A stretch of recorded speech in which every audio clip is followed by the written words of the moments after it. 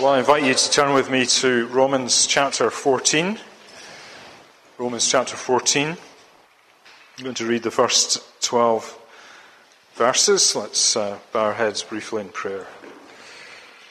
Father, we pray that the words of my mouth and the meditations of our hearts will be pleasing in your sight, O Lord, our rock and our Redeemer. Amen. So Paul writes, "As for the one who is weak in faith, welcome him, but not to quarrel over opinions. One person believes he may eat anything, while a weak person eats only vegetables. Let not the one who eats despise the one who abstains, and let not the one who abstains pass judgment on the one who eats, for God has welcomed him. Who are you to pass judgment on the servant of another? It is before his own master that he stands or falls, and he will be upheld, for the Lord is able to make him stand. One person esteems one day as better than another, while another esteems all days alike. Each one should be fully convinced in his own mind. The one who observes the day observes it in honor of the Lord. The one who eats in honor of the Lord, since he gives thanks to God, while the one who abstains in honor of the Lord and gives thanks to God. For none of us lives to himself, and none of us dies to himself. If we live to the Lord, and if we die to the Lord. So then, whether we live or whether we die, we are the Lord's. For to this end Christ died and lived again, that he might be Lord both of the dead and of the living. Why do you pass judgment on your brother? Or you, why do you despise your brother? For we will all stand before the judgment seat of God. For it is written, 'As I live, says the Lord, every knee shall bow to me, and every tongue shall confess to God.' So then, each of us will give an account of himself to God."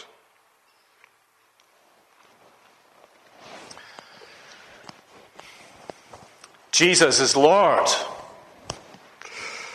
It's a statement that rolls off the tongue easily, fits nicely into choruses, and how easily it can become an abstract idea that we sing about and we detach from our lives.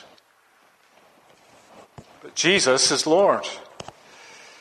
And for Paul, it's conditioned everything about his life. Right back at the start of the letter, in chapter 1, he makes this declaration.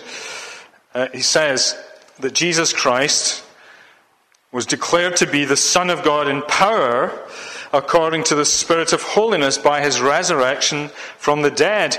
Jesus Christ, our Lord.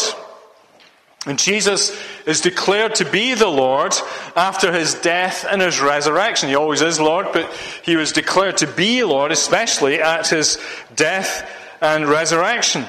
And a couple of verses later, he describes those Christians as now belonging to the Lord Jesus Christ. And he is Lord, therefore, and we are his people. He is our Lord, and we are his people.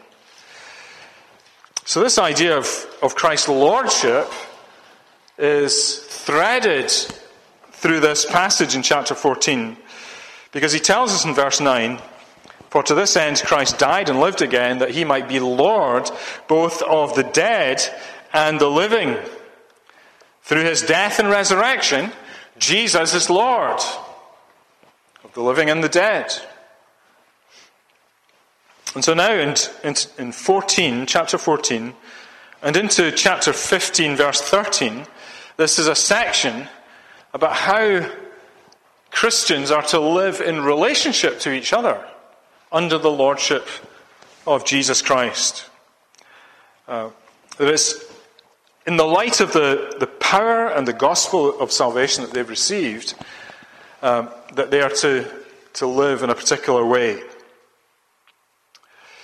And we have seen already that as people become Christians, as we've studied this letter, when people become Christians, they become citizens of a new country, as it were.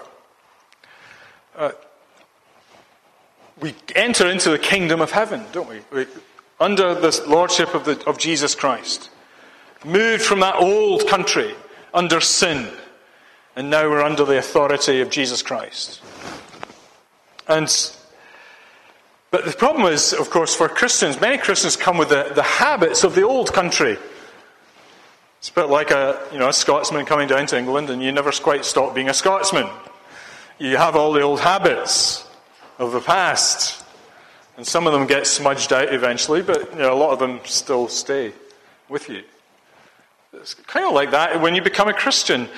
You come out of the old country of the world in which you used to live, and you come to faith in Jesus Christ, and you love Him, and you're you're a citizen of that new kingdom, but there's still some habits from the old country that you carry with you. And you need to learn to live under this new authority, this new king, this new power, under the gracious reign of Jesus Christ, where Jesus is Lord. And so it's no surprise that the lordship of Jesus comes up here in this passage in verse 9. Because Paul has to deal with a problem which, if we're honest, we all have a tendency towards. A tendency to judge one another. To pass judgment on other people. So Paul's going to deal with that. So 4 things to say about this passage. Number one is our tendency not to welcome people into our midst. Number 2, how God welcomes those that we have trouble with. It's often the way, isn't it? God welcomes people that often we have trouble with. Number 3, how Christ gives us true liberty and true liberty of conscience. And finally, the great truth that only in the end it's God who judges, not us. So the first of those things is, first of all, our tendency not to welcome other people. Begins in verse 1. As for the one who is weak in faith, welcome him, but not to quarrel over opinions. And that tells you that there's maybe a problem in the Roman church. That it seems that some people were not welcoming to certain other people as they came into the fellowship. They were not particularly loving to those new people coming in. And there are two sides, two groups of people here. What are the two groups of people? One is the side who supposedly have weak faith. And the implication is that the other side are those who have strong faith. And so this is not a difference between those who are fervent and zealous and pray with clenched teeth, with all energy before God, and those who are dozing off. Now, this is actually about something else. It's interesting that the point of contention that Paul points out here is about an attitude to what you eat, which is a particular issue for the Romans. Who's going to eat meat and who's just going to eat vegetables? Or maybe the observance of special days in verse 5. So what are these things all about? And it seems to be about religious practices that these Christians have observed in their lives before they became Christians, and now they're bringing them into the church and continuing with them. So, for example, Jews who were brought up in Judaism may want to still continue their religious practices that they observed in their lives before they became Christians. And so the Jews would carry on these certain ceremonial activities, and certain things could be eaten, certain things maybe not, certain holy days observed and some not. Or maybe it'd be converted Gentiles coming in from a pagan background. And maybe now they've got a conscience issue about meat that's sacrificed to idols in their past life. They didn't have a problem with it before, but now that they're Christians, they have a problem with it. We can't eat that because it seems to be going back to the old ways. And so they're quite adamant, perhaps, about not eating meat, just in case. So you can see that in a church where there are people being converted, people come in with many hang-ups from the past. Many habits, many thoughts. And maybe certain restrictions that they think they can't do, or can do, and these are things that are brought in from the outside. And so here's the problem. Suppose you're a Christian, and you've been in this church for some time, and you've come to realize that actually it doesn't matter what you eat. 1 Corinthians 8 tells us that. It doesn't matter what you eat. It doesn't matter whether it's sacrificed to idols. It's just food. Or that you've come to realize that in Christ the ceremonial parts of the Old Testament are no longer necessary because they've been fulfilled in Jesus Christ, in his death and sacrificial death on the cross and his resurrection. And so your faith is strong. You might put it that way. Your faith is strong. You're not bothered about those things any longer. What are you going to do with new people that come in and they've got some strange hang-ups? And they've not come to the same conclusions as you, not yet anyway. How are you going to treat them? And Paul says, welcome him and do not quarrel. Don't quarrel about it. And you just imagine that there'd be some of those who think of themselves as strong, taking delight in arguing over minor matters. I think it's really important. And Paul's point here is that when someone becomes a believer, you make sure that you welcome him or her into the fellowship.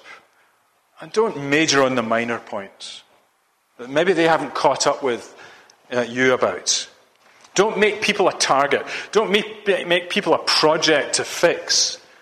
Just love them, welcome them, make them feel at home, even in all the weakness of their faith, with all their weird habits and funny ideas. Just welcome them in. Receive them. And don't let those things get in the way of the welcome that Christ gives them, Jesus gives them. Now let me be clear about one thing. We're not talking here about open sins. We're actually, as a church, to judge persistent sinners. Paul says that in 1 Corinthians chapter 5, verses 12 and 13. For what does he say? He says, for what have I to do with judging outsiders? Answer, nothing.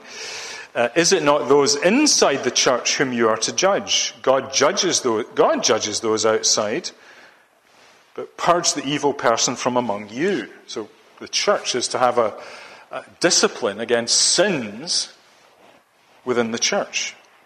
So churches, true churches, proper churches, have a system of discipline. But that's not what Paul is speaking of here. He's speaking about those who simply differ over things about which the Bible doesn't have anything to say. So let your disposition be loving, welcoming, even when you meet a prickly, awkward, angular, unfinished, unripe Christian. Love them. Welcome them in. You may have a problem with Christians like that, who are prickly and angular and difficult. And you may consider yourself strong in the faith. And you may want to correct people because of their foolishness as you see it. But you need to hold off. And be patient. And pray. And don't pass judgment on these so-called weak faith Christians. So that's Paul's first thing. Welcoming those who come into the church. Second thing is God welcomes those we often have trouble with.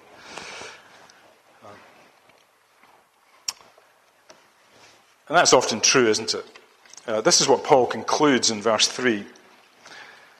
He says, "Let not the one who eats despise the one who abstains, and let not the one who abstains pass judgment on the one who eats, for God has welcomed him." In other words, the one that you may have passed judgment on is one whom God has welcomed. God has received them.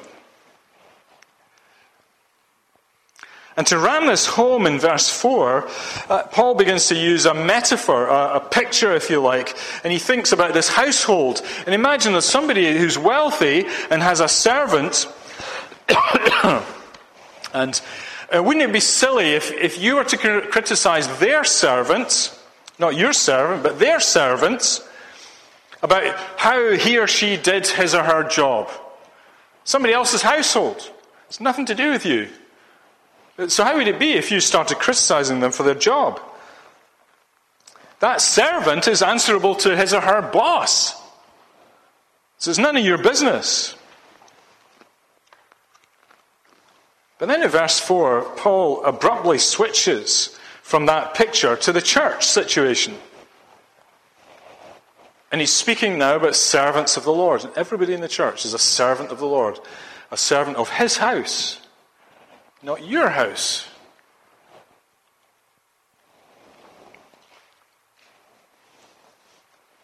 And those servants, they may be weak Christians. But he says at the end of verse 4, that servant, he will be upheld, for the Lord is able to make him stand. You see, the Lord is at work in these servants that maybe you and I find difficult and troublesome.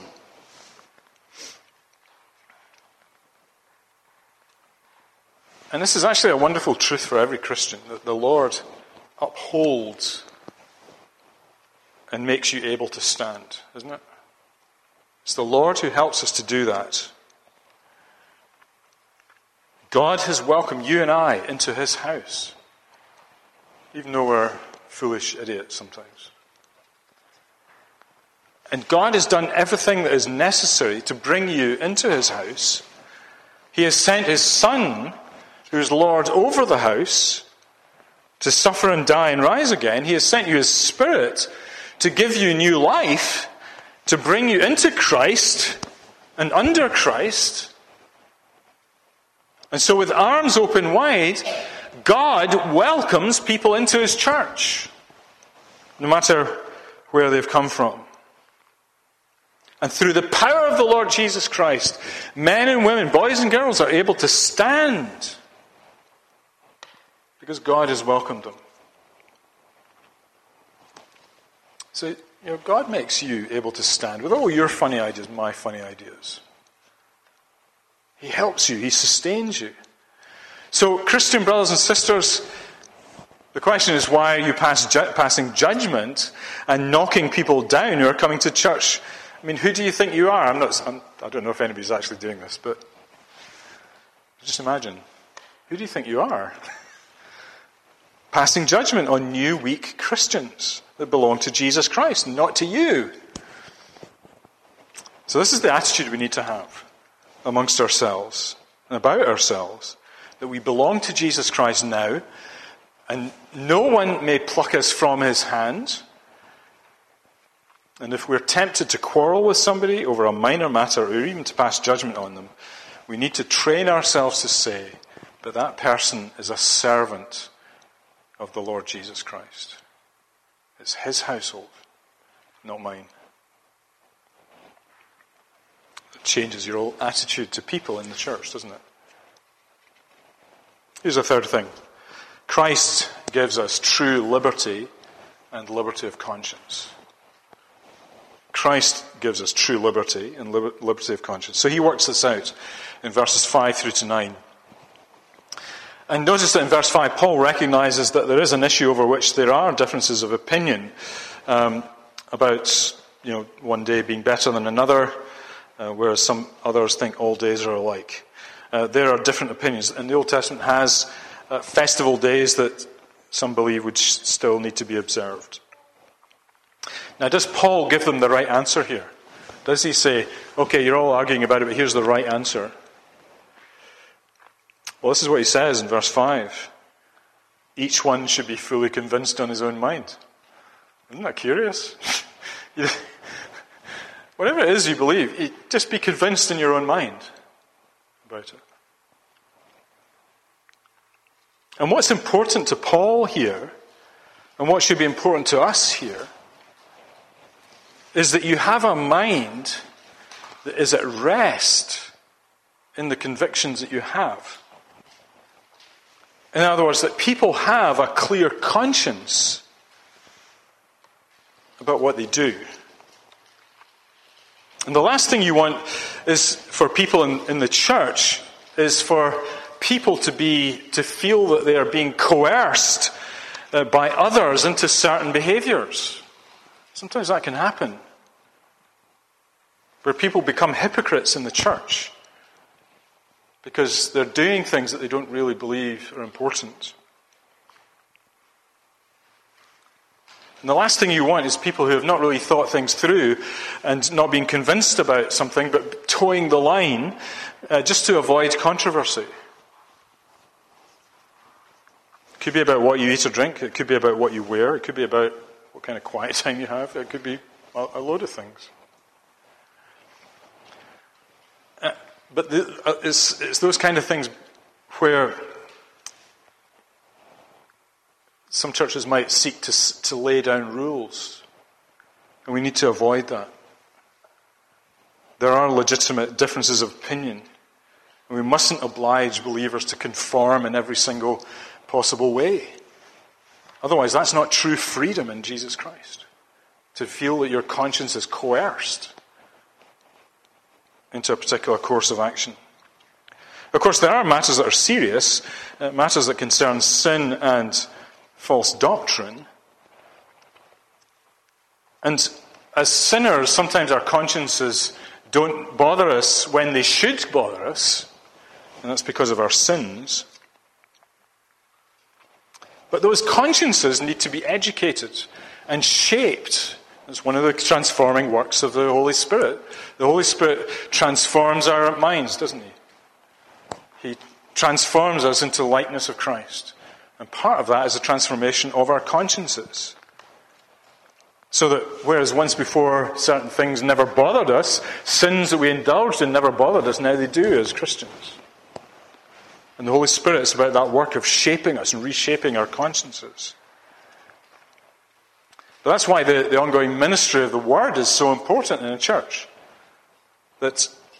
So that our minds are transformed and not conformed to the world.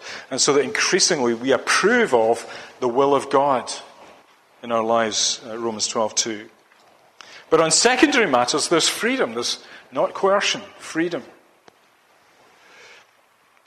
So, you see, going back to eating, as Paul does in verse 6, both sides need to be able to give thanks for what they eat, whether you're eating meat or not eating meat. And that's maybe one of the tests, that you have a settled and convinced mind, that you or I can truly give thanks to God for what I eat, and not worrying about what other people think about it. And just imagine we were in Paul's time and there was a strong constituency among the congregation in Rome who didn't want to eat meat for fear of being tainted by sacrifices. And because of social pressure, you feel you couldn't eat meat even though you yourself are not convinced. You might not be thankful for your food as a result. What a terrible thing to eat food and not be thankful for it because you're guilty. You feel guilty because of what other people think. And you're not under the lordship of Christ anymore, but under the lordship of man. And in the end, it comes down to this in verse 7. For none of us lives to himself, and none of us dies to himself. If we live to the Lord, and if we die to the Lord. And it's incumbent upon every believer to bring every thought, every word, every action under the submission of God, of the Lord alone. So that before him, you and I, we have a settled mind and a clear conscience and true liberty. Does that mean you can live like you like? You can be sloppy, lazy in your study of God's Word? Not care about whether or not you're sinning? No, of course not. The person who has this clear conscience is also a person who's carefully studying things, looking into things carefully, because he or she loves the Lord and wants to be submissive to him as Lord of the household. And this is the role that Jesus has now, that once dead, now living Saviour, who is Lord over all of our existence, whether in life or in death. It's in him that we find true freedom. And that's the thing that we must be most concerned about, that we live for him in everything and seek only his approval. Here's the last point this evening. Only God can judge us. Only God can judge us. Paul returns in verse 10 to a question he asked in a different way in verse 4. So verse 10 says, "Why do you pass judgment on your brother? Or why do you despise your brother? For we will all stand before the judgment seat of God." Now, in the light of what he's taught about the lordship of Jesus Christ, he asks, why do you pass judgment on one another?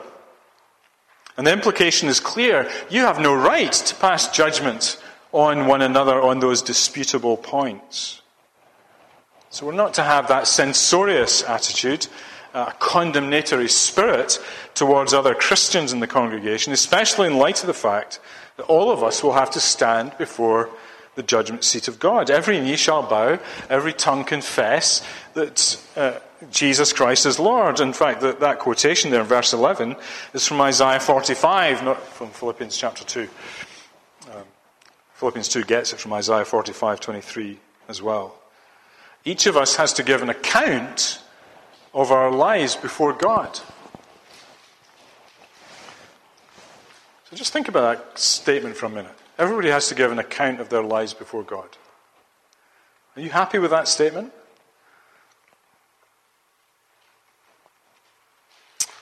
I thought we were righteous in Christ. Doesn't that mean that because of Christ's righteousness in which I'm now clothed, he sees me through as having Jesus' righteousness? Isn't that true? So how should we give an account before God? Well, that's only partially right. It's true, we're clothed in the righteousness of Christ. And it's a glorious truth for the Christian. There's now no condemnation for those who are in Christ Jesus. It's a wonderful truth in which the true consequences of our sins are taken away from us. There is no longer wrath for us. And so there is a separating of sheep and goats at the final judgment. So Matthew 25 tells us that. And whether you're a sheep or a goat is determined by whether or not you're in Christ or not. So you either have Christ and you're a sheep, or you don't have Christ and you're a goat. You're either one or the other. However, that's not all that is said about the judgment seat at the end. It's not all that Paul says about it. Because here he says there will be an accounting of our lives before God. And it will involve us bowing the knee, confessing our lives and our sins before God, and giving an account for every sin and every action. And that's as far as Paul goes in this passage about the judgment. And his reason for mentioning that final judgment of believers is actually so that we pay more attention to our own lives as we walk in Christ. You know, there's a view around that because we are righteous in Christ, we don't actually have to care too much about how we live now. But Paul seems to think differently here. He says we live in the light of coming before the throne of God, even as Christians. And we have to give an account for the way that we live and how we treat people around us. And it's also clear from other parts of the New Testament that there's a lot hanging on that aspect of judgment for us. That yes, we will be acquitted of every sin. And that's far more than we deserve. But there's also a reward, depending on how we've lived our lives. So 2 Corinthians chapter 5, verse 10. You might like to look at it with me. 2 Corinthians 5, verse 10. And Paul says, "For we must all appear before the judgment..." He's talking to Christians here. He says, "We must all appear before the judgment seat of Christ, so that each one may receive what is due for what he has done in the body, whether good or evil."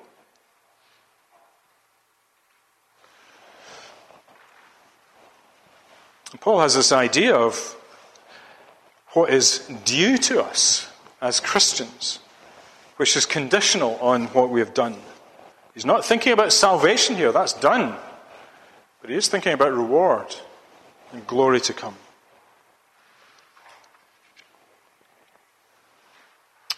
So it's interesting that for Paul, it's not only gratitude for grace that drives him, saving grace that drives him in the Christian life, but also the expectation of reward at the end. And so that shapes how he lives his life. And it comes down to this very practical matter within the church. What attitude are you going to have towards those who might be weak and have all kinds of scruples about things that you don't have? Or what attitude you have to those who might be strong and you have none of, and who have none of those scruples? How welcoming are you to people in church? How loving are you to them? How well do you seek to get on with them? We all have to give an account before God for the way we behave. Let's pray. Father, we thank you that the gospel changes us from top to bottom and inside out. And it changes everything, even in the church. We thank you that the Church of Jesus Christ is a new community of saved people, citizens of heaven, and everything about us changes. So, Father, we pray you'd help us to love one another, to welcome those who come into our midst, and to seek to be a blessing to them. We pray in Jesus' name. Amen.